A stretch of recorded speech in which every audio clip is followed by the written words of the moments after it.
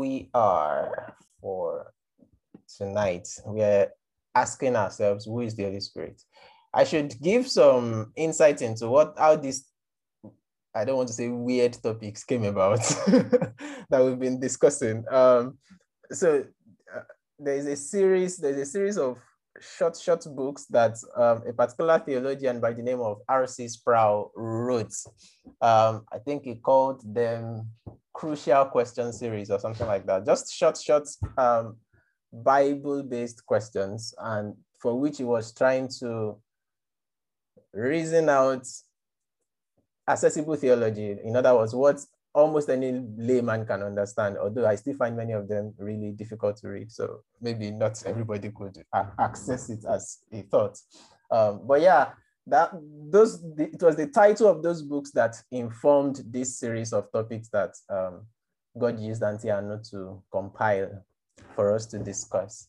Okay, so that's what came about this topic. And I don't know how she distributed which topic for who, but when I found out I'm going to be talking about who is the Holy Spirit, I'm like, okay, that sounds really interesting. So I'm going to start with a very interesting question, which I'm hoping we can get at least a couple of us to respond to.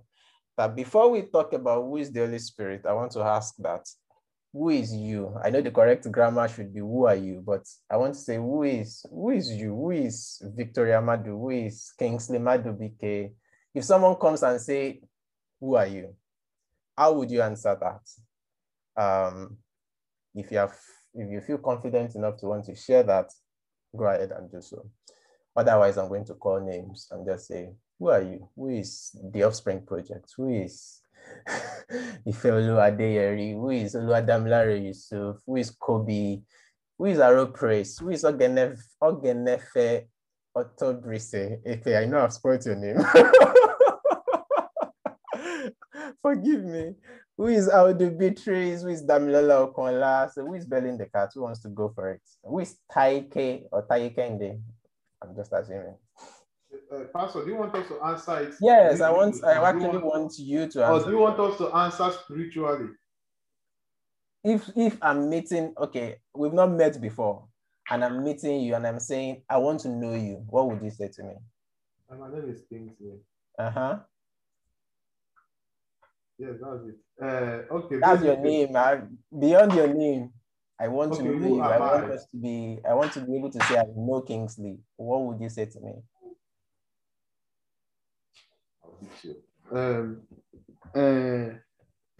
Kingsley, I'm trying not to be spiritual, but it's difficult, to be honest, because there are some things coming to my mind, but my name is Kingsley. Yeah. I'm just going to tell you my career and what I do, okay. And it will stop there. But depending on who we are, and the level of our relationship, to now warrant me to go in deeper. And I'm going to give an instance of what to mean deeper. I now start talking about my value system and some of those things. And those are characteristics of who I am. And one of the greatest value system I have, and one of the greatest gifts I have, is the Holy Spirit, like we are discussing. So, but I can't come the first time and you ask me who am I, I'll start telling you I'm a body that is written, that the Holy Spirit is inside. So I'll probably tell you my name and then tell you some things about me, my careers and my things. And then the more we know ourselves, the more I talk about my value system and then go on and on. Yeah, that's interesting. Good. Damilola Okonla, go for it. Unmute yourself and then go for it. Someone said something in the chat. Okay, I'll keep an eye on that as well. Damilola, go on. Okay, good evening, everyone. So to the question, who am I? And if I'm meeting you for the first time, what I'm going to say is, okay, I am Damilola Okonla by name. I am a believer, which strongly believe in God. I am a nurse by profession. And I am here on earth to fulfill a purpose, which I have to do. And I am into, then depending on maybe the time or the where I meet the person, then I can keep on talking about myself. But briefly, that's just a little bit of, or let me say, an overview of what my life entails. That's brilliant. Thank you so much. And thanks for volunteering to contribute. I like that. And now we have actually practically gotten to know you a little more. So that's beautiful. Victoria Madu wrote in the question, in the chat, she said, I would say, I'm Victoria, a child of God, a teacher by profession, and a lover of music and stillness, calmness. I like that. Yeah. Who wants to give us yet another insight into who he or she is? Any other volunteers? TOP? Who is Titilope, or is it Titilayo? I think it's Titilope. Titilope, yes. Well, oh gosh, I'm trying not to police go. Okay, if you probably meet me, meet me doing one of few things: singing, talking, playing. So you already have a clue. So I'll just answer with this song. I know I am who God says I am. God says I am. Yeah. So who is Titi? Titi. Who am I? It's one of my favorite questions. Well, my name is Titi. I can be hard to handle, but I smile a lot. Well, the first thing you see when you meet me is my teeth. If you understand Yoruba. Yeah. I love music. I love God. I always try to make everything I do in tune with that, but most especially I'm very passionate and I believe in purpose. Yeah, so that drives all I do. Who I am, who God says I am, and the strength He has given me in my work with the Holy Spirit and God orders my life. Yeah, that's beautiful, brilliant. Thank you very much. Okay, so basically, if you notice, and if anybody still wants to jump in, feel free to do so, or you can use the chat thread as well. But the common thread, and the reason why I asked that question is to say sometimes to answer the question of identity, in a sense, we resort to talking about our roles and responsibilities beyond my name is so and so. We get to know you not just by the reason of your name, but also by the reason of what you do, your roles, your responsibilities, how those find expression. And of course, necessarily the relationships that you have, the kind of people that you are a part of, your community, your support group, whether that is family, church, whatever, your career, colleagues, and things like that. So when we are trying to answer the, I dare say, unanswerable question of who is the Holy Spirit, because really, who are we to be asking who is the Holy Spirit? People that study theology to some extent feel at some point like we know God. Theology is the study of God, to put it in a layman's language. But yet, in actual fact, you know that God is, practically speaking, unknowable.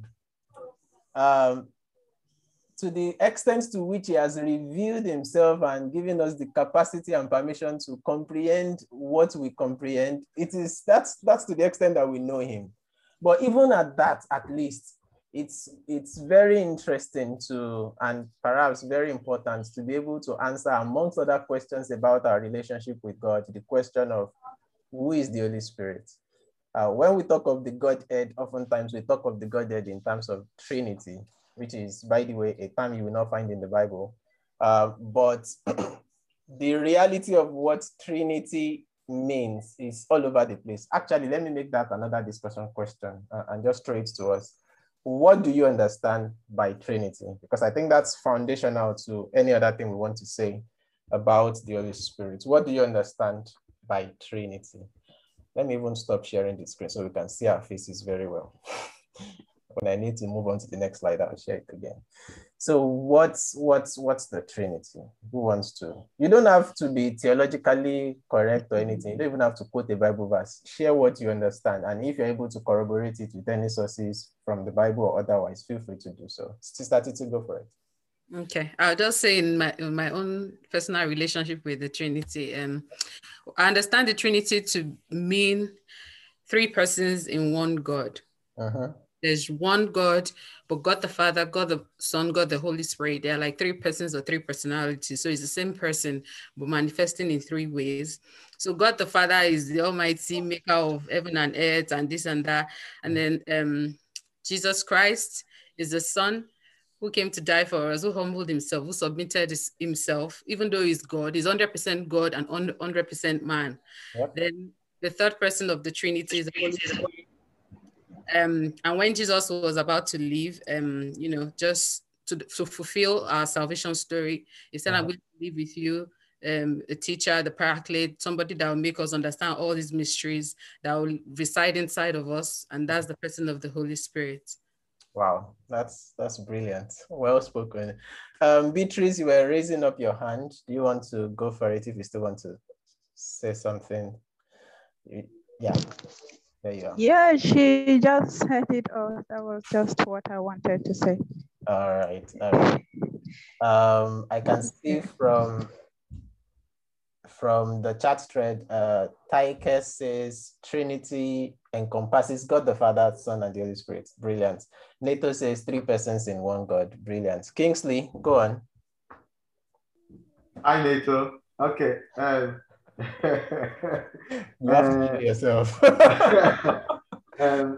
For Trinity, I agree with what Sister Titi said, but I was studying the Bible one day, and then I was doing my study sometime in January, and I stumbled into this verse about marriage.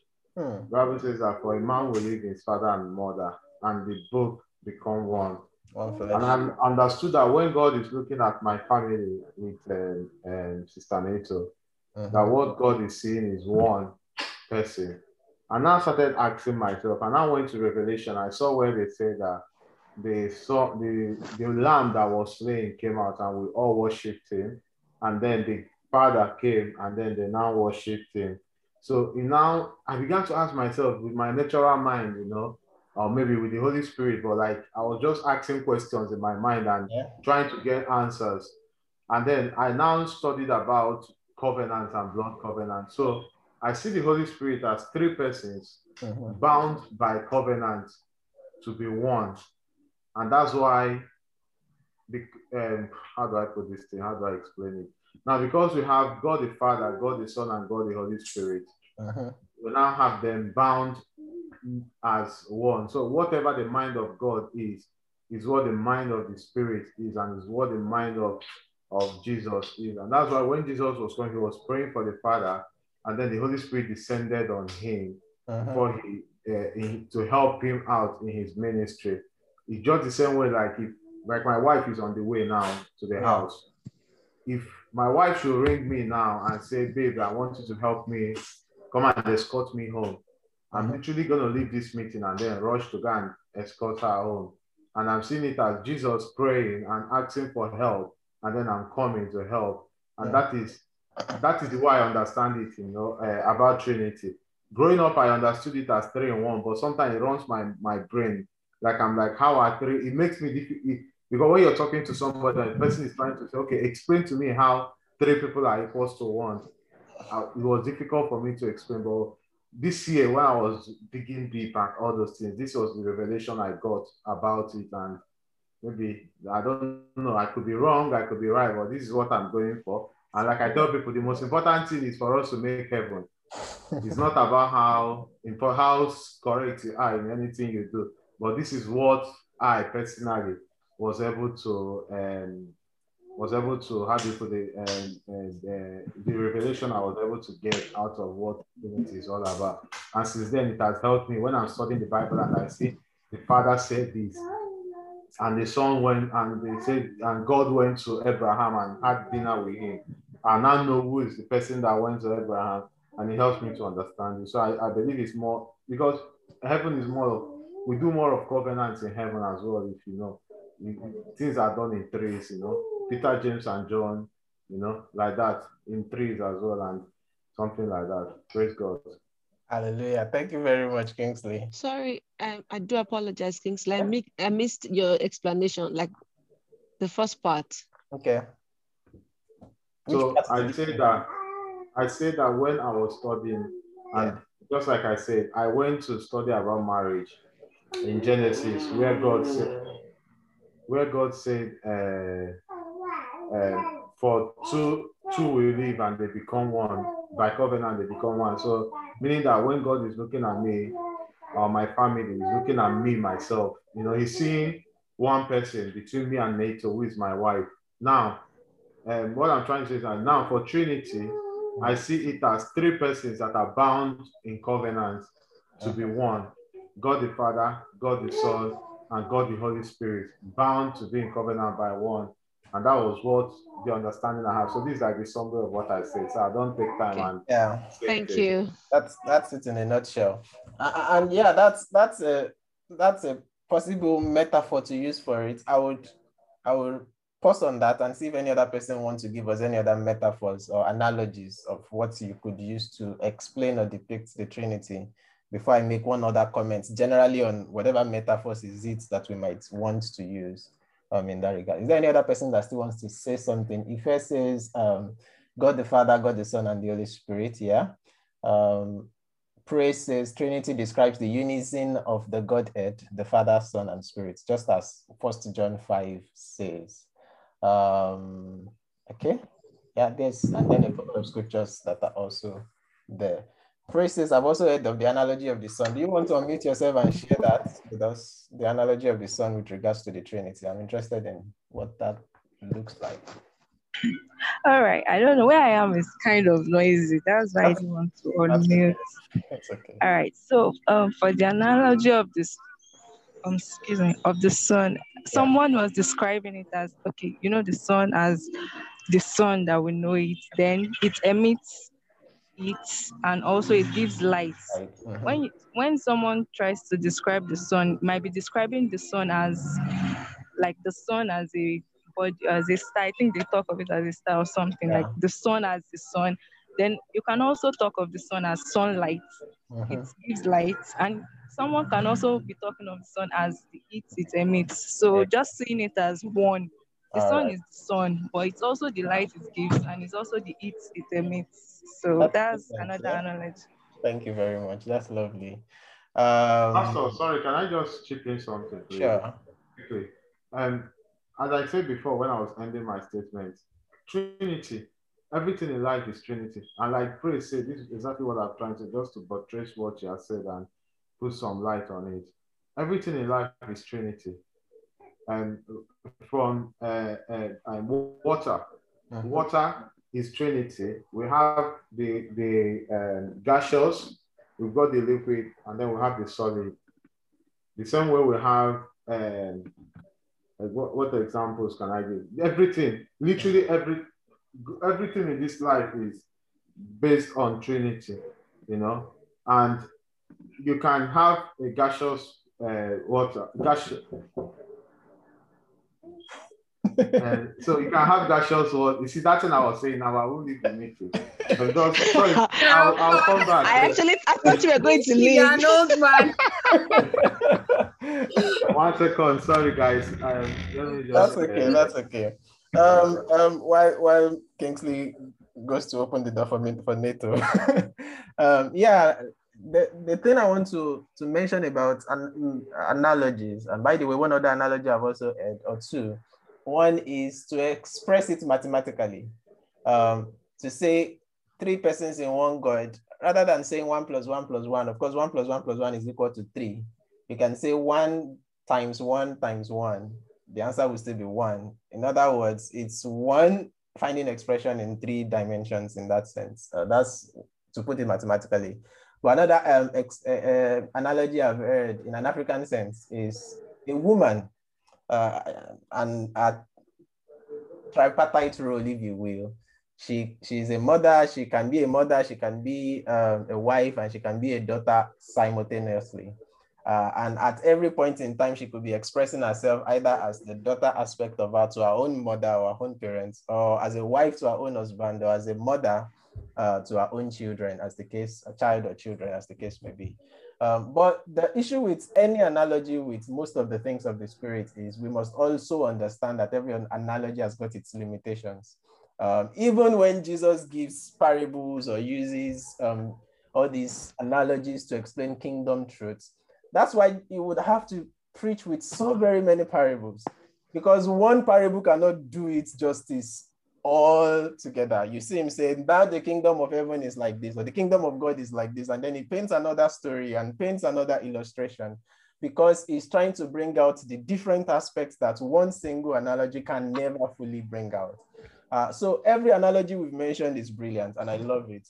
The analogy of water in gaseous states, liquid state, or solid state as ice, as the case may be, is that water cannot exist in all those three states at the same time. It's either you have liquid water to drink, or you have gaseous water as gas that is just evaporating, or you have your frozen ice. You can't have an ice that is at the same time gaseous and at the same time liquid at the very same point in time. Which breaks down the mode of the Trinity, because the Trinity is three people or three persons in one God that are perpetually active at the same time. It's not like where there is God the Father, then Jesus and the Holy Spirit are absent or they are on suspension. It's not like whenever God wants to manifest, he just packages himself into one of those channels and expresses himself as such. No. If we look back to the creation story, for instance, let me share the slide and just read a passage in Genesis to buttress what I'm saying in that regard. In Genesis chapter 1, the very opening passage in the scripture, in the beginning, God created the heavens and the earth. And I should say there that God there is actually a plural noun. The word there is Elohim, and Elohim is always in the plural in the Hebrew Bible. So it's almost like saying in the beginning, gods. But it's not gods, because, of course, those that translated the Bible understood that eventually the revelation we have throughout scripture is the revelation of one God. God will say again and again to the Israelites, the Lord your God is one God.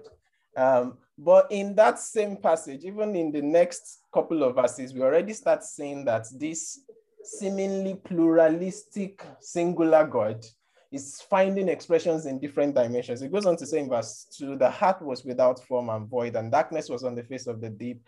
And the Spirit of God, now we see one of those dimensions, the Spirit of God was hovering upon the surface of the waters. Then God said, in this case, the word for God in verse 3 and the word for God in verse 1, there is that distinction in a sense to say like one aspect of Elohim, one dimension of God, which is what we now know as God the Father, said, let there be light, and there was light. And you might want to wonder, where is Jesus in all of that? If by the time you take this and you balance it with John 1:1, in the beginning was the Word, and the Word was God, and the Word was God. Verse 14, the Word became flesh and dwelt amongst us. You find out that actually, when God was speaking, he was speaking the word. So the word was there, God was there, the Holy Spirit was there. That's the Trinity, all acting simultaneously. Because verse 26 of the same chapter will go on to say, let us, plural, let us make man in our image, not images, in our image, and in our likeness, not likenesses. And so there is always that mysterious blend between the pluralistic nature, as it were, or expressions, I should say, of God vis-a-vis the fact that it's one God. So when we talk about who is the Holy Spirit, we have to start from the fact that the Holy Spirit is God. And when we say he's God, we're not just saying he's junior God or he's God's stepbrother or Jesus's younger one. No. The Holy Spirit is as God the Father. God the Father is as God the Son. God the Son is as God the Holy Spirit, if that makes sense. We read the scripture yesterday in church from the book of Philippians 2, talking about Jesus from verse 5. Let this mind be in you, which was in Christ Jesus, who, even though he had equality with God, Bible says, he did not think of that equality as something to grasp, but he willingly laid down his life and died even the death of the cross. And then it goes on to say he has got a name that is above every other name, at the name of Jesus and all of that. But the point I'm making there is to say, even Jesus, the Paul was speaking by the revelation of the Holy Spirit there, that he was equal with God.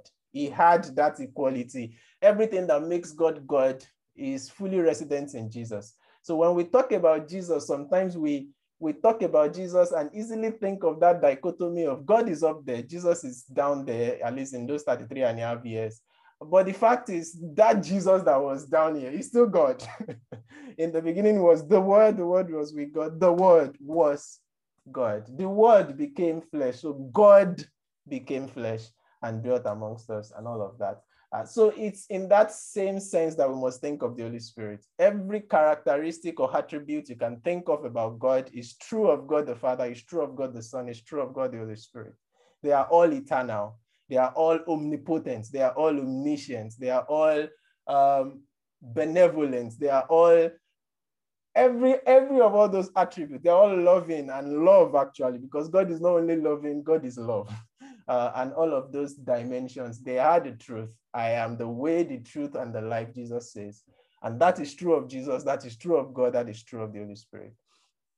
In specific, and the reason why we use all these terminologies, the Holy Spirit, Spirit of God, Spirit of truth, whatever language, vis-a-vis Jesus, vis-a-vis God the Father, is often because over time we have come to observe that there is, as it were, a kind of functional differences. In other words, there are some roles that are unique to God the Father. There are some roles that are unique to God the Son.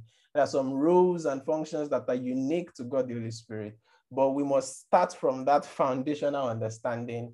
The three are one, and that's God. So the first answer to the question of who is the Holy Spirit is God. Is pure and simple God. Matthew 3 is another instance in the Bible where this happened, the baptism of Jesus Christ. Jesus, God the Son, was in the water. Bible says that the dove, the Spirit of God, descended upon him like a dove. That's the Holy Spirit. And then a voice came from heaven saying, "This is my beloved Son, in whom I'm well pleased." That's God the Father speaking. And we can see the three of them active simultaneously at the same time in that same sense. When Jesus was going to give the Great Commission to his disciples, he says, "Go into the world," Matthew 28, verse 19, I believe, "and preach the gospel, baptizing them in the name of the Father, the Son, and the Holy Spirit." Now, Jesus himself is handing this over, these three dimensions, the full package, if you will, of the Godhead over to the disciples to say, when you go into the world, go and minister unto these people in the authority of all of what makes God God, in the fullness of the Godhead, if you will. And they went as such to do the job. So the first question, or the first answer to the question of who is the Holy Spirit is God.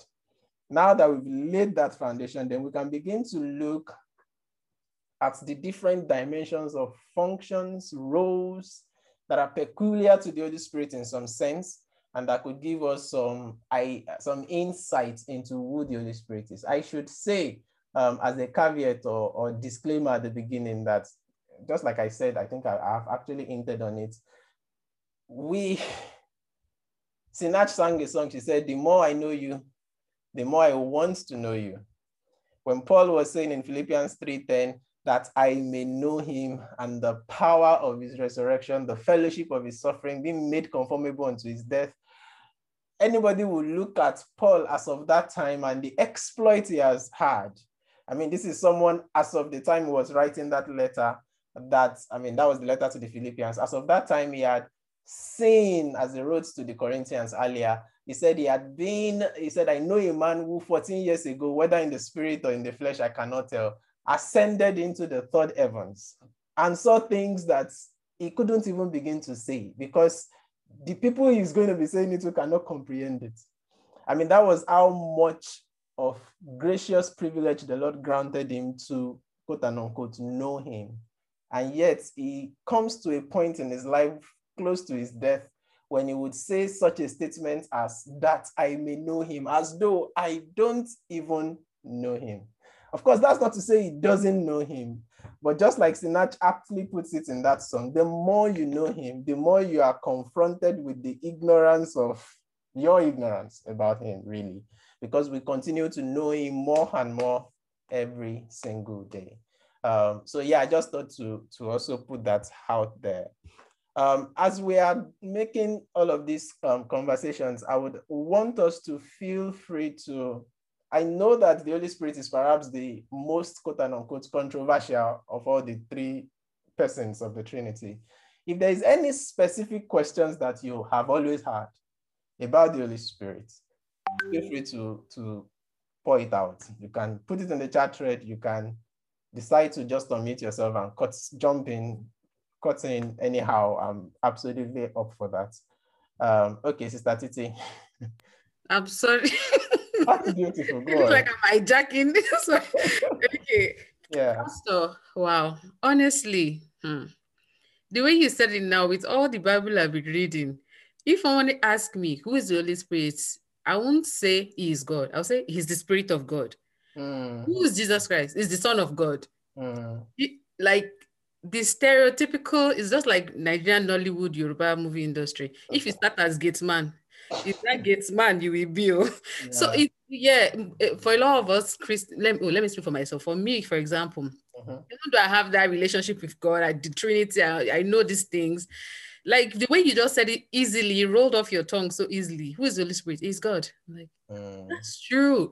I know he's God, but I'd rather say he's the Spirit of God. So is it that those their roles are so peculiar to each person's that in our subconscious we've just, is that a gatesman or your Ogabil or your rich man or poor man or like that? John chapter 4 verse 24. God is spirit. And they that worship him must worship him in spirit and in truth.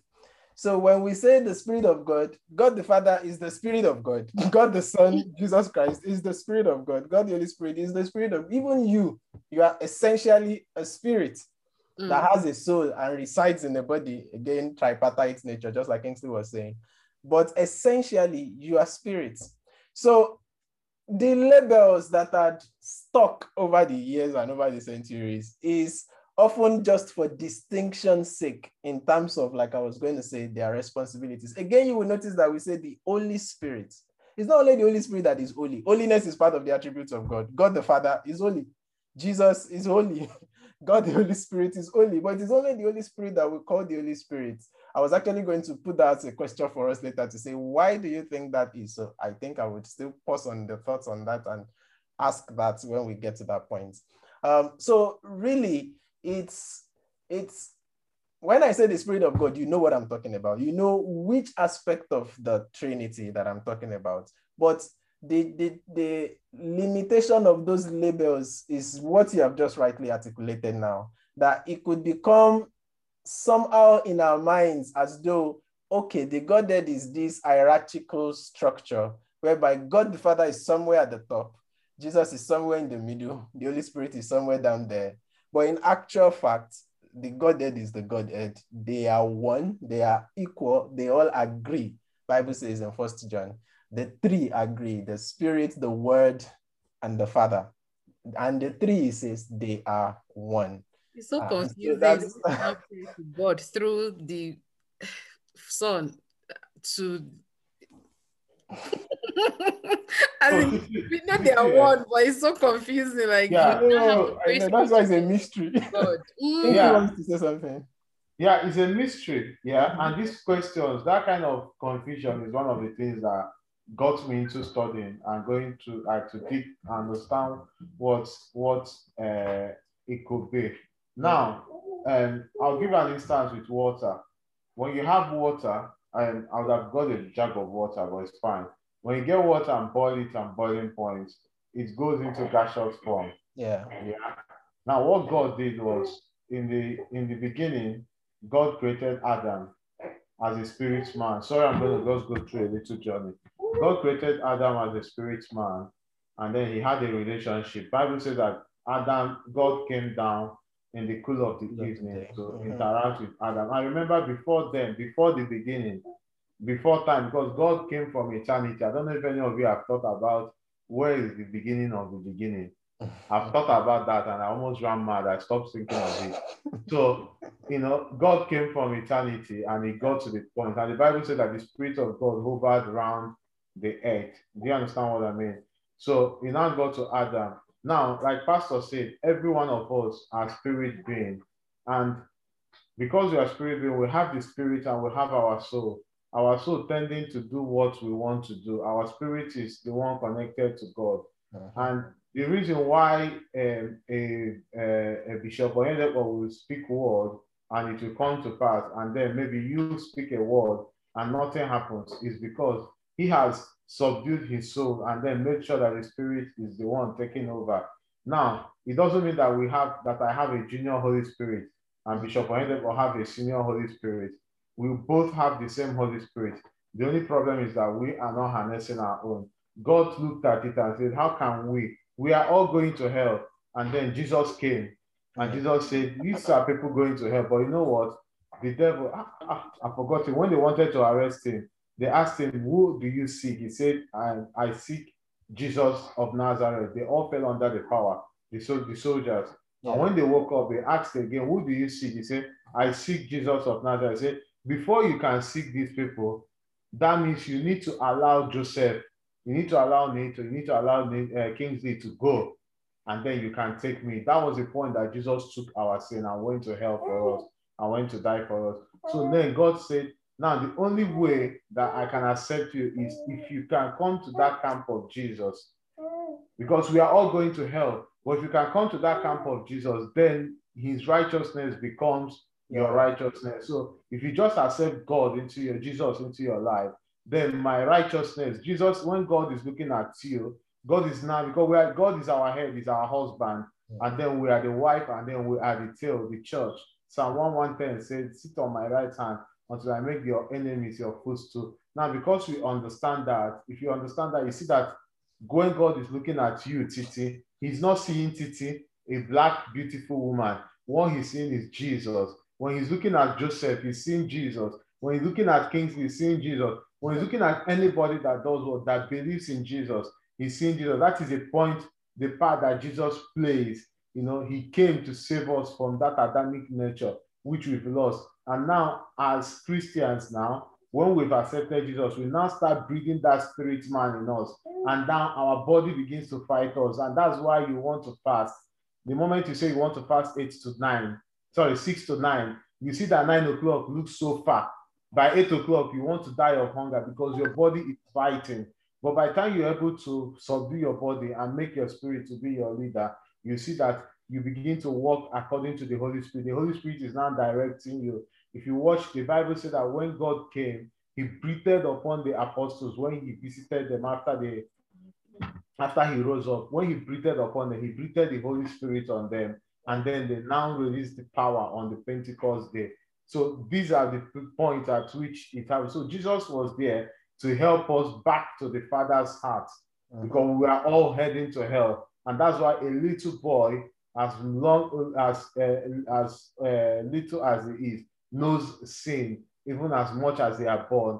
But by the time we come to Jesus, Jesus takes away our sin. He said he took away our infirmity. He took away our sin. And that means that I am now confident that I'm carrying the righteousness. So when the devil comes and tells me, Kingsley, remember you did this thing, I'll be like, no. God has taken me from that point, and now I am in Christ Jesus. Absolutely. And that is where Jesus is working. So I think, I don't know if I was able to clarify some things, but I think the Holy Spirit, does his own job, and Jesus does his own job. But when we try to reason these things with our natural mind, to be honest, you run mad, because I've tried to do it and it's turned me crazy sometimes. Thank you very much, Kingsley. That's very helpful. Yeah, that's the idea behind biblical. There are some things that are called mysteries in the Bible, and they're not called mysteries because we can't understand them. They are called mysteries because they are secrets for us to understand. They are kept hidden from the people of the world for us to begin to gain insights into them. But again, like Paul would say, we know in parts, we prophesy in parts. there is going to be a time that would come when the scales will be fully removed and we're going to know all these things that we desire to know. But that is actually one of the very crucial roles of the Holy Spirit, which we'll also get into, the ability to comprehend these truths, this scripture that we have and the truths hidden therein. Why? Because it's the author of the Bible. It's the author of the scriptures. But before I jump to that, let me double click on some of the things Kingsley said, especially with regards to our redemption, which he had just beautifully narrated. And the roles in which each of those parties are playing. God the Father. By the way, when we say Father, God the Father, the revelation of God as a Father did not even come until Jesus came. It was Jesus that began to talk about God as a Father, that made us to know that, oh, actually, we have a Father. He keeps saying, your Father, your Father. When you pray, pray like this, our Father in heaven. Matthew 6:8, you don't even know what you need as much as your Father in heaven does, and on like that. So Jesus brought that revelation of God as a Father. The Israelites had always known him as God, Jehovah, the covenant-keeping God, I am that I am. But when Jesus came, then we began to see that actually he desires a relationship and he's a Father that we can relate with. But at the same time, you read some part of the scripture, for instance, somewhere in the epistles, it was said that he dwells in an unapproachable light. And that's describing God the Father. How do you relate with someone who dwells in a light you cannot approach? And part of how that becomes possible is through the Holy Spirit, because that's the, if you will, expression of God that can be resident in us and we can conveniently contain. It's one of the beautiful things I like about the cultural Christian songs from my culture, when they start doing all these encomiums and praise of God. It's all of those paradoxes that they try to emphasize. The God that is so heavy that is as light as a feather. Imagine that kind of a paradox. He's so heavy that is as light as a feather. In other words, he's so heavy you can't carry him, yet he's so light he dwells inside of you. And that's made possible by the Spirit of God, in that sense. Yeah. I think one of the... There's a question down at the chat, please. Oh, good. Thanks for calling my attention to that. He breathed the Holy Spirit upon, I think upon us, but they stayed up in the upper, upon the disciples, but they stayed up in the upper room out of fear until the power came upon them before they could go out to preach. It's just an additional thought to what Kingsley was saying. Does this mean that we could have the Holy Spirit and not be aware of his presence and efficacy in our lives as believers? Good question. Good question. And that leads us to one of the fundamental roles when we say, who is the Holy Spirit? One of the fundamental answers we must have is that he's the life giver. Is the one that bats us. If there is anybody that is truly a Christian, it is only possible because that person was born by the Spirit.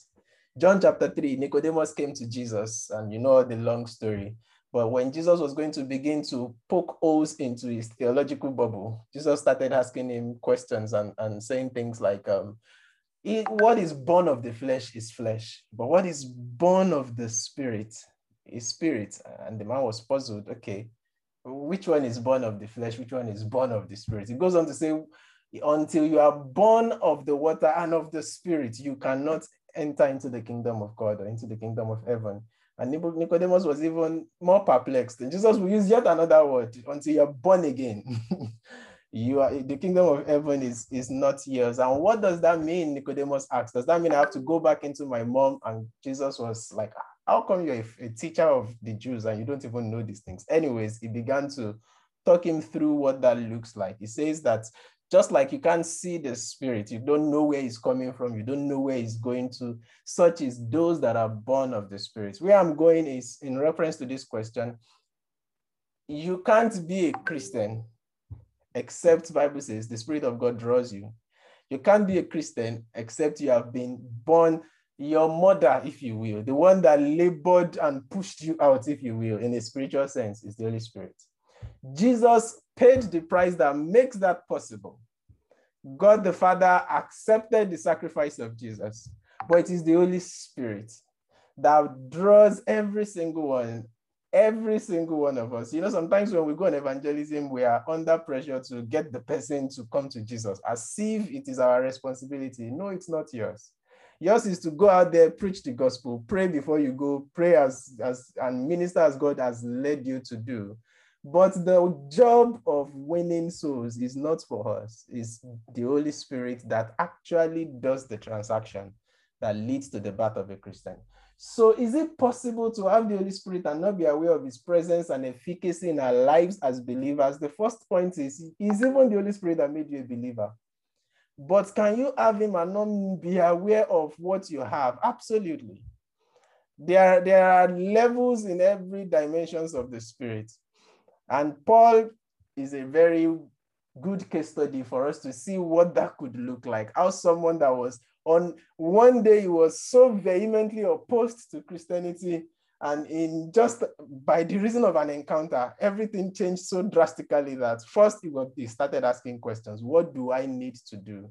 To becoming the kind of person that will start instructing churches, because God has used him to plant many of them across the world, and writing letters to them as a father and saying things like, I have travailed over you in prayers till Christ be formed in you. It's the Spirit of God that did all of this work to not only bath him into the fold, but also to continue to help him from one level of grace to the other. He will write to the Corinthians and say, I know I'm the least of the apostles, but I can also say that I have labored abundantly more than all of them, yet not high, but the grace of God that is at work in me. And one of the names of the Holy Spirit in the Bible, in the New Testament, is the Spirit of grace.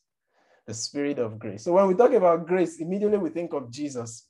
But what Jesus did and the application of what Jesus did are two different things.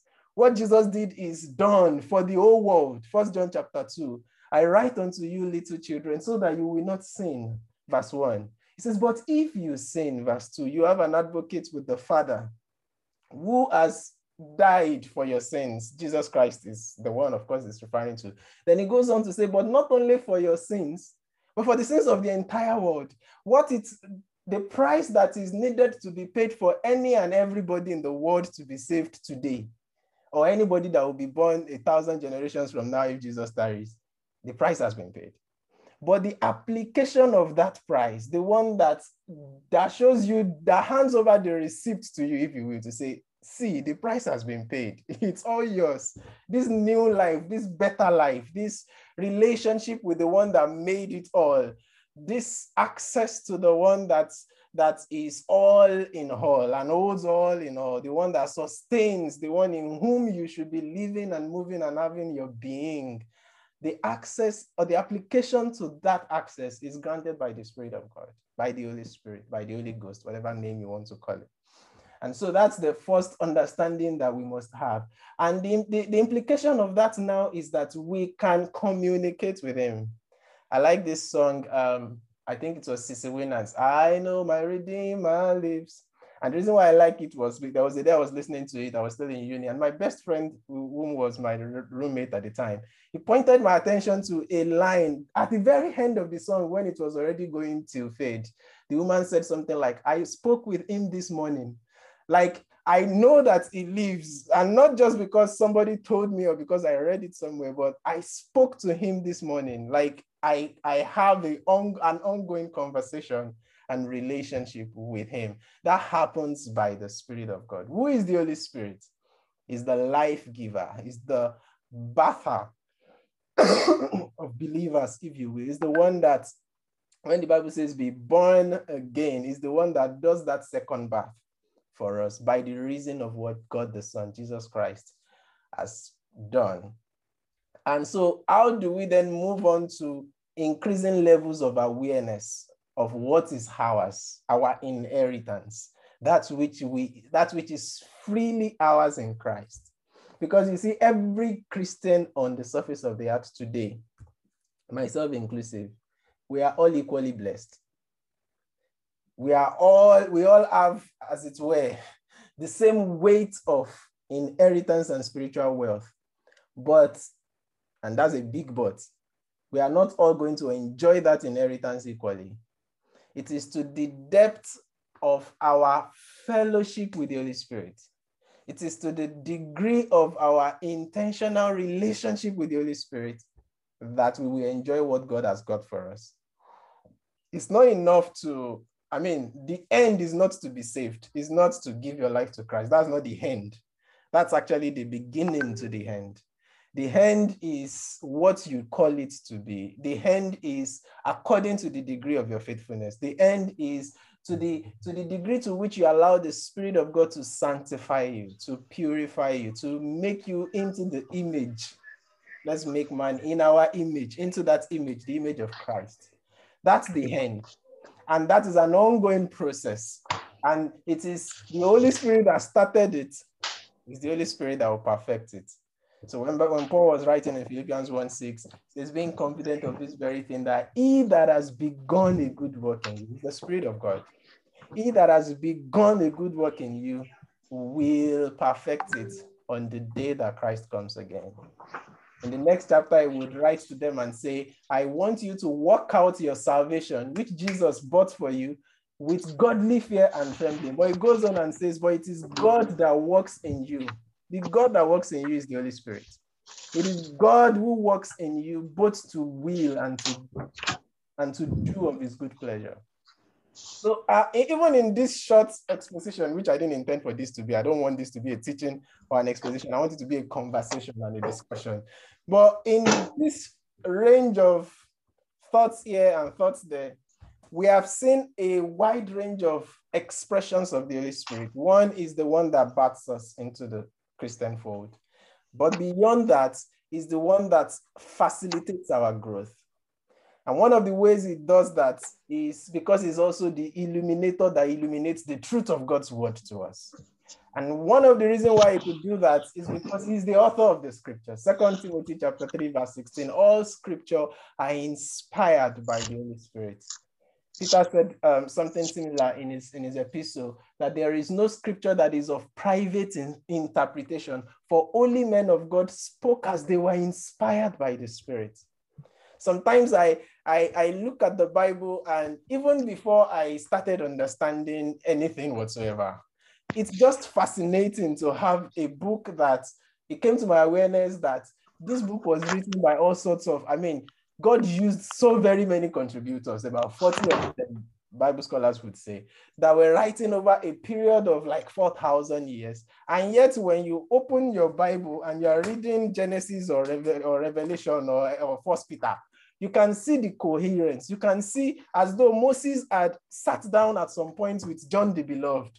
And John the Beloved had a conference with David. And at some point, there was a ministers' conference where Isaiah was talking to Jeremiah and was discussing with Daniel. Isaiah is one of those prophets that really so fascinates me. If for no other reason, he single-handedly prophesied almost hundreds of prophecies about Jesus that were fulfilled to the letter. To the letter, like spot-on prophecies. 700 years before Jesus was even conceived in the womb of Mary, he was beginning to talk of how he would die when that means of assassination or execution had not even been invented. That is how profound this book that we call the Bible is. It's not just any book. So for me, I can always get excited just having it opened in front of me, knowing that this is not a common book. It's a privilege that I have access to this book that is authored by him. We talk about the Bible. Sorry to interrupt. There was something I heard this morning. There was something I heard this morning. Yeah. About, was either this morning or sometime this week, about how the Bible is. The Bible we carry is a library. Because we have, in the olden days, you see that in the time of Jesus and before Jesus, you have the scroll, and then somebody will have just Isaiah. If you read the Bible, you see where they say Jesus came into the temple and he was rolled, given something to read, and he now read, this is what was prophesied by Isaiah, the prophet, and all that, and then, we had those things, and then before the move of God came to Europe and all that, they started doing the printing press, and then until what we have now. So the Bible is actually not a book, but like a library of 66 books where you carry, because I've tried to, when you see you're reading the book of Matthew, for instance, you know, Matthew, I think it has 28 chapters. You see that is a book that some people are writing. Like if you go to write books in the if you go to look at books, you know, by Pastor Joseph, or like, is this opportunity from God? You know, maybe he has like 5 or 6 chapters. So those are like Jude, or like say first John and Second John, you know, something like that. So even when the first set of apostles were there, they had the people in Corinthians. They did not know what Paul was writing to the people in Ephesians, because they had different books. The people in Ephesians, did I say Ephesians, in Ephesus, and then the people in maybe say in Philippians, in different places. Let me not murder the name of towns, but people in different places, Galatians and all that, they never knew. Because before, when we see Galatians chapter, this thing, I didn't understand until very recently, knowing that it's just like Paul saying, I, Paul, to the people of immense, I rejoice in my suffering and all that. It's now encouraging. Now, the people in immense don't know what God is talking to the people in World Changers and all that. And if these people had the Bible in part and they were able to do the exploits they did, how about us that have the whole library in full? Some of us are not even reading our Bibles. We have it in full, but we're not even reading the Bible. And can I just chip in one thing about what the lady asked? Yeah. And Pastor, you've answered this excellently. You know, when you talked about the one we have the Holy Spirit, what Jesus did, you remember that Peter, the man, they were not born again. When Jesus died and resurrected, they were all scared and they went to a room. They were like, oh my God, because then the Romans and everything, so someone saying he's the king of the Jews. They were following him. And this afternoon, I think I was discussing as well, like I normally discuss with my spirit, you know, try to just have some discussion. And one of the things I was talking about was like, could it be that Judas betrayed Jesus because he thought that Jesus is going to come and just do one wonder, all of them will be slain, and then life goes on. And then the thing did not work out that way. You understand? Those are things, but that's by the way. So when God came, he breathed on them. Remember when God created man, he molded us, and what he breathed on us. And that's what made us the spirit man. And when man messed up, what happened? We died. And he said, we died and we cut off communication from heaven. Now, when the Holy Spirit now came on them, remember in the olden days, the Holy Spirit normally come on Samson, and Samson did wonders, and the Holy Spirit will go. He will come, and this person will do wonders, he will go. But that Holy Spirit that convicted you to believe in Jesus is always there. And the only way for you to grow that spirit is by studying the word. Because there was a deep seek, there was something that I discovered again recently when I was studying. I now understood what it means that the more you study this man, the more you study your word, the more this man makes himself. I don't know if he's a man, so there's a lot of people of our sister, no? I'll say feminists now. The more we study the Holy Spirit, you know, the more he reveals himself more and more to us. So the person, the consciousness, you can be around there, you won't have that confidence. And what it is that if you have small faith, when things for big faith comes, you can apply the big faith.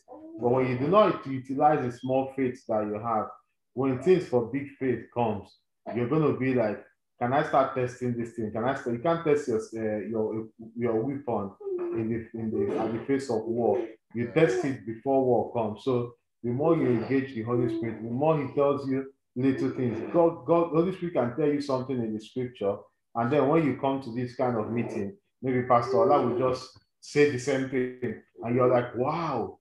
Oh, actually, this is the Holy Spirit. It used to happen to me in my other house, and I'll come out, I'll tell Bishop Uche, I'll tell him, hey, Uche, look at this thing, look at this thing. Uche will tell me, do you know that this is the same thing I was there? And the Holy Spirit said I should walk out of the room, and that I should walk out of the room. And when I walked out and you met me, I started telling me the same thing, it was like a confirmation. Now that thing will be like, I'll be like, oh, so that means this thought I had, that I thought it was just me just trying to think too much. It's actually the Holy Spirit trying to, you know, direct my path. And that means when I come to now bigger things, I can now say, Holy Spirit, I need money for this thing. And then you just see yourself, He's going to provide it for you and all that. I don't want to talk further again, but it's my wife. been an enlightening contribution. Thank you very much. And I'm looking at the time. So what I would do now is trying to tie it together and then to ask if anybody has any question. But where I'm hoping to land this conversation is 2 Corinthians, and we started on that. Kingsley has also broached on that. 2 Corinthians 13:14. Many of us say it when we are ending services in our churches: the grace of the Lord Jesus Christ, the love of God, and the fellowship of the Holy Spirit, or communion of the Holy Spirit, or as I love to say, the sweet fellowship of the Holy Spirit. Rest and abide with us, or be with you all, Paul said, but we say be with the rest and abide with you now and forevermore. And I think what I want to stress really for us is, who is the Holy Spirit? The answer is inexhaustible. Who is my wife? I'm still getting to know her till tomorrow. I think to some extent now, I can confidently say I know her more than I used to before we got married. But yeah, 5 years down the line, I can look back and say, I think I know you now. But then I'll be foolish to think that is all there is to know. In recent times, I've been seeing new chapters and in a book or in a section that I thought has finished. You know, books are also in sections, part 1, part 2, volume 1. And I'm beginning to see that even the sections that I thought were concluded, there are still very many other paragraphs and chapters. And don't show your video, close it back. Show your video, marvelous. So yeah, that's the reality. When we start talking about who is the Holy Spirit, the answer is not what we can discuss in 90 minutes of immerse meeting. And that's why I want to stress that communion. We know the love of God. We understand to a good extent the grace of the Lord Jesus Christ, but the fellowship of the Holy Spirit. And God gave me an interesting insight into that English word fellowship, beyond what the Greek word koinonia means. But when I remember preaching a message back in uni, 2009 or 2010, and I was talking about fellowship to say, we are fellows in the ship of love, in the ship of God's love. Imagine you and the Holy Spirit being fellows. Of course, the Holy Spirit is not your mate and you will never be his mate. The Holy Spirit, don't forget, we said, is God. But this is God accessible. This is God, you could almost say God portable. This is God that can be carried with you, or that you can carry with you, or even live inside of. Is a mobile house, and at the same time, your body is a mobile temple for him, which is again a mystery. How can you be living inside what is living inside of you? Think about that, and you take forever to figure that out. But yeah, that's where we are going. And how do you have communion with the Holy Spirit? How do you, when we say the fellowship of the Holy Spirit, what does that look like? Maybe, well, I'm looking at the time, I would have loved to hear a few thoughts from us to say, what do you think that looks like, or what does that look like in your own context that someone else can learn from? Can we quickly take 2 or 3 contributions for that? The fellowship of the Holy Spirit in practical terms. Don't tell me the Bible says. Tell me what you do. How have you tried to maintain, even if it is not consistently, but something that a practice that you've had at some point that has nurtured you in a season of your life that you knew, I grew in this season because I had communion with the Holy Spirit, which looks like this. 3 contributors. Sister Ife is unmuting herself. Go for it. Surrender. Yeah. So for me, to fellowship with the Holy Spirit has been to just let go. Just be willing to allow him to, I just believe he's always there. So I just want you to talk to me. Don't keep quiet, keep talking. And I'm like, I give it all. Any little thing I'm doing, even if I'm walking, I'm like, I want to listen. Sister Anu said something to me that I would never forget. She's like, ask question. So when you ask question, it always comes back with a response. So now I want to always ask question, and I want to always just let it go, to say, just take over. You know, I can't even answer the question. Even the question I'm asking you, I know you're the one telling me to ask. So start giving answer. So I'm just letting go and just surrender. And I think that fellowship has been very good and is with faith. So with faith, I've been able to just believe and say, I know. Every time through the process of having to want to wake up in the morning to read my Bible, having to want to be strengthened, to do all my daily activities, having to anything I want to do. I just have that faith. Having to maybe want to read the whole Bible, maybe, you know, speak in tongues or something. I just know it will come. I just have that faith and keep yearning. So those are the three for me. Keep yearning, because when you have faith and you're not panting towards it more to say, I really want it. You're not like giving it everything to say, see, sometimes it might not feel like you want to do that, but there's this desire that you have to give. You just have to keep panting, and that's the three for me basically that has helped me to just keep fellowshipping. Let go, ask questions, desire, yearn as the deer pants after the water, so my soul follows after you. Those are very interesting. Thank you for making it practicable enough. 2 more contributors and we're wrapping up. We're at the end of it, I promise you. There's someone on the chat. On the chat. Oh yeah, okay. My chat thread is somewhere on the edge of my wide screen, don't mind me. It says, by the way, earlier on, if I called the Holy Spirit, and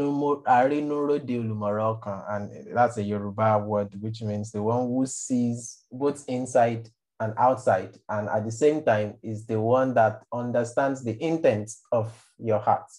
So very beautiful portrayal of the Holy Spirit there. Hebrews 4:12, the word of God is quick and powerful, piercing to the dividing asunder of the soul and the spirit, and revealing the intent of the heart. You see that spirit is the spirit of the word being Jesus Christ. So the Holy Spirit is Jesus Unlimited. Actually, that's one of my points.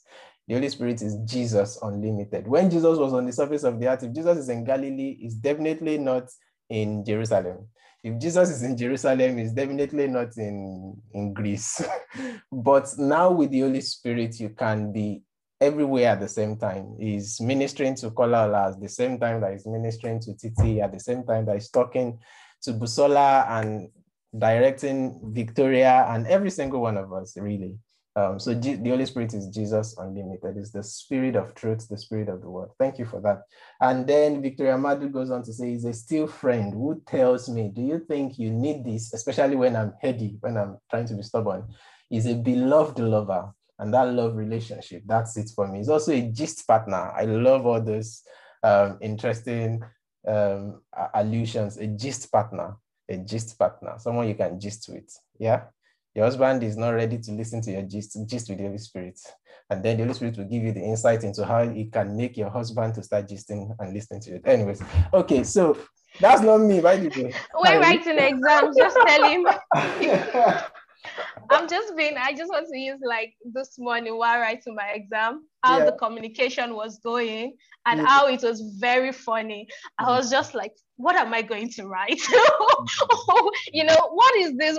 As in, you're just talking. Okay, I've done this. So what else? What is there? Just talk. How sweet that is. When Bible says, oh, taste and see that the Lord is good. It's not arbitrary.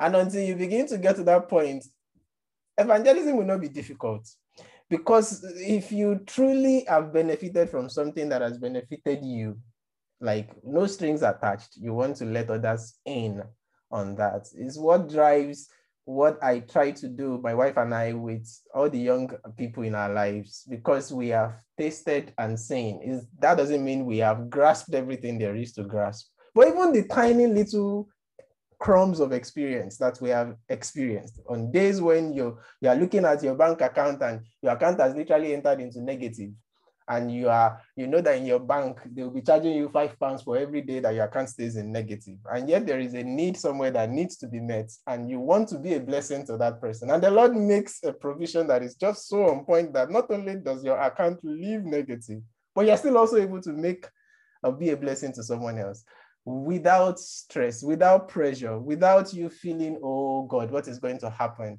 That kind of experience, that kind of peace, you don't want to keep it to yourself. If it could be bottled, wrapped, packaged, and shipped around the world, you want to do that. And the interesting thing is exactly what the Holy Spirit is trying to do, is accessible anywhere and everywhere at the same time. So yeah, that's beautiful. One final contribution about what you do practically to sustain or maintain communion and fellowship with the Holy Spirit. All right, I would like to say something. Go on, Damilola. Okay, so there are a lot of practical experiences though, but I'm just trying to, think about anyone that is recent. The one I remember for now is like I want to share about the exam, because we talked about the exam, was in my university days in school, in my 200 level, there was this course that, the past questions we saw, it was just half of A4 paper. And we already did that, just like maybe 4 questions. So we already felt like, okay, 4 questions, I'll be able to. Okay, it was 5 questions, answer 4. But when it was our turn, oh my God, they now brought a full A4 paper. Jesus. And the questions were about, it was now divided into 4 sections. And it was 4 questions in each section, making 16 questions altogether. And it was answer all.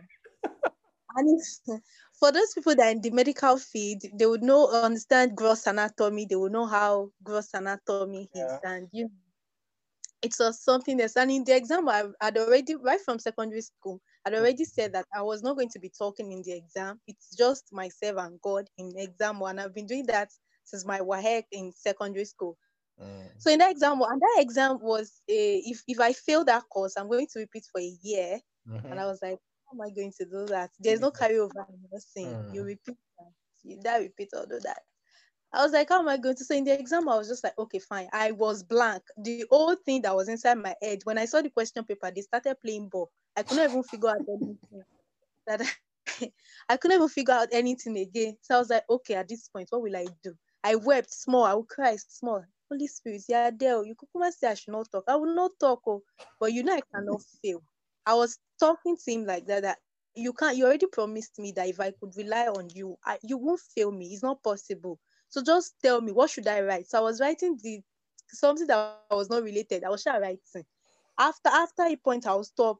If I'm blank, I will try to be calm, to rest. There was a time that one of even the examiner came, why are you not writing? I said, when I don't know what to write, call. He's like, just try. So the Holy Spirit was bringing things, even though to me it seems like these things are not related, but at least it was bringing things to me, and I was writing. I didn't write much anyway, but at least I wrote it, and I was like, okay, now this is the end of it. And I submitted. After the exam, I wept, I cried, but I was still having that consolation from the Holy Spirit that don't worry, don't you trust in me? Like he was communing with me like a friend, like someone, like you have your physical friend there. So it's the presence of the Holy Spirit feels so real. It's real. Absolutely. It's real. So that time, and fortunately, when the results came out, I passed the course. Wow. And I was even, so with that I used the word lesson. With that only, it's an evidence for me that who will tell me that nobody can talk me out that the Holy Spirit does not exist? Nobody, because I've tasted and I've known. Then something happened recently in church that my last card, I felt the Holy Spirit told me that, why can't you just drop this for me? I think there was a project ongoing in church. And I was like, if I drop this thing, how will I survive for the next 1 week? I was like, don't you trust him? I was like, I trust you now. So drop it, okay? So in faith, I dropped it. And before the end of that day, I received 3 times what I dropped that day. As in, I feel like, oh, beautiful. This morning, my sister and I were just talking. She was telling me that she wanted to pay her tithe in church on Sunday. And because if she pay her tithe, what will be left is not enough to last her for a week. So she was contemplating, should she pay the old tithes? And something was saying like that, just pay half of the tithe now. And when she was about making the transfer, she was about making the transfer of half of the tithe. So she was like, The Holy Spirit talks to her that, wait, don't you trust me? Are you trying to rob me and all that? That was when she just typed the whole something and made the transfer. And that day she received a call of, like, she got more than what she has. She does this affiliate marketing and all that. She got more, she sold more products than she had been selling previous for the past days. And she, throughout this week, she was just getting calls of people buying more products than before. So it feels so, and another thing I want to talk about finally is that there are some things that seems little or minor that we may not really count, and they are really, really important. Like there was a time my friend was going out. He had 2 ATM card, one for First Bank, another for GT Bank. So he was going out to a restaurant. So he picked just the First Bank because he had enough money in the First Bank account. But he had that nudges from the Holy Spirit that why not pick your GT Bank ATM card. I was like, why do I need it for? The money there is it's not much, maybe just 5,000 or 10,000 naira. I don't really need it. I have enough money here. And the Holy Spirit was like, pick this thing. Okay. He just picked it, and when he got to the place, they denied him access on his First Bank account. He could not pay with that ATM card, and that was why he had to use it. He was not even sure of the amount that was in the GT Bank account, and he just had to use it, and he was able to pay and he had already ordered for the meal and everything. So that was how he was able to pay with the GT. And he was like, "What if I had just said no?" Like, and so many things. The Holy Spirit is sweet, though. It's just a companion, just as Jesus said. Yes. Thank you so much, Damilola. That's really refreshing. I think that's a beautiful note to wrap it all up. And really, if we should all start talking, I know that we have just a wide range of chronicles to share. The book of Chronicles would be too small compared to the chronicles of God's faithfulness in our individual lives, because every thread of those testimonies is packing up all sorts of memories, recent and distant, even for me, myself, and I know he's doing the same for us. All that to say this, who is the Holy Spirit? Is the one that wants you to know him, and he makes that possible. He's already resident in you if you are one of his children. If you're a child of God, if you're born again, you have the Holy Spirit. One of the misconceptions in some circles, especially in Pentecostal circles, is some people would say until you can speak in tongues, you don't have the Holy Spirit. No, the point is, have you given your life to Christ? That is only possible because the Holy Spirit was involved in that and made it happen. So you have the Holy Spirit. Ephesians 1:13-14 goes on to say that after you have heard the good news, you received the Holy Spirit as the seal, is the seal of that salvation experience, is an assurance and a foretaste of the things that are to come. The Bible is clear about that. So you have him, and start talking, start asking questions, start making out time to gist with your gist partner. Yonggi Cho wrote a book and titled it Holy Spirit, My Senior Partner. Is your partner, but your senior partner. You see, fellows in a ship of love, fellowship. So he's your fellow, but your senior fellow. And he wants to relate with you. And on that note, I would just ask us to take a moment to just talk to him right now. Maybe there is something that has been bothering your mind.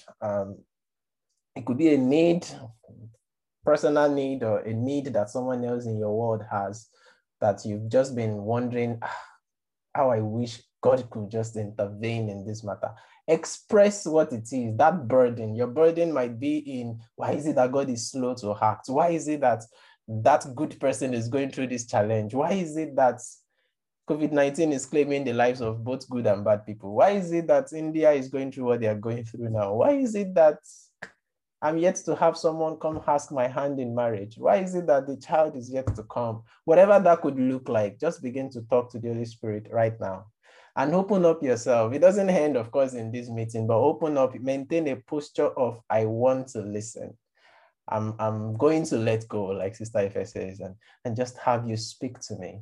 And then get your journals ready. If you don't have a journal yet, get one, or open an online Evernote or whatever, and find a place to begin to chronicle the things that God will be speaking to you about. The Holy Spirit is real. No doubt about that. Not just from my testimony, but from the mouths of 2 or 3 witnesses. Bible says the truth shall be established. And we've seen people bear witness to that here tonight. Bible says it is the fool that will say in his heart, there is no God, because the evidences they are just too overwhelming, even to the person that has not yet heard of the gospel. God is everywhere for us to see, and his spirit is available for as many of us as will be willing to begin that relationship, that communion, that koinonia, that intercourse with him. Thank you, Jesus.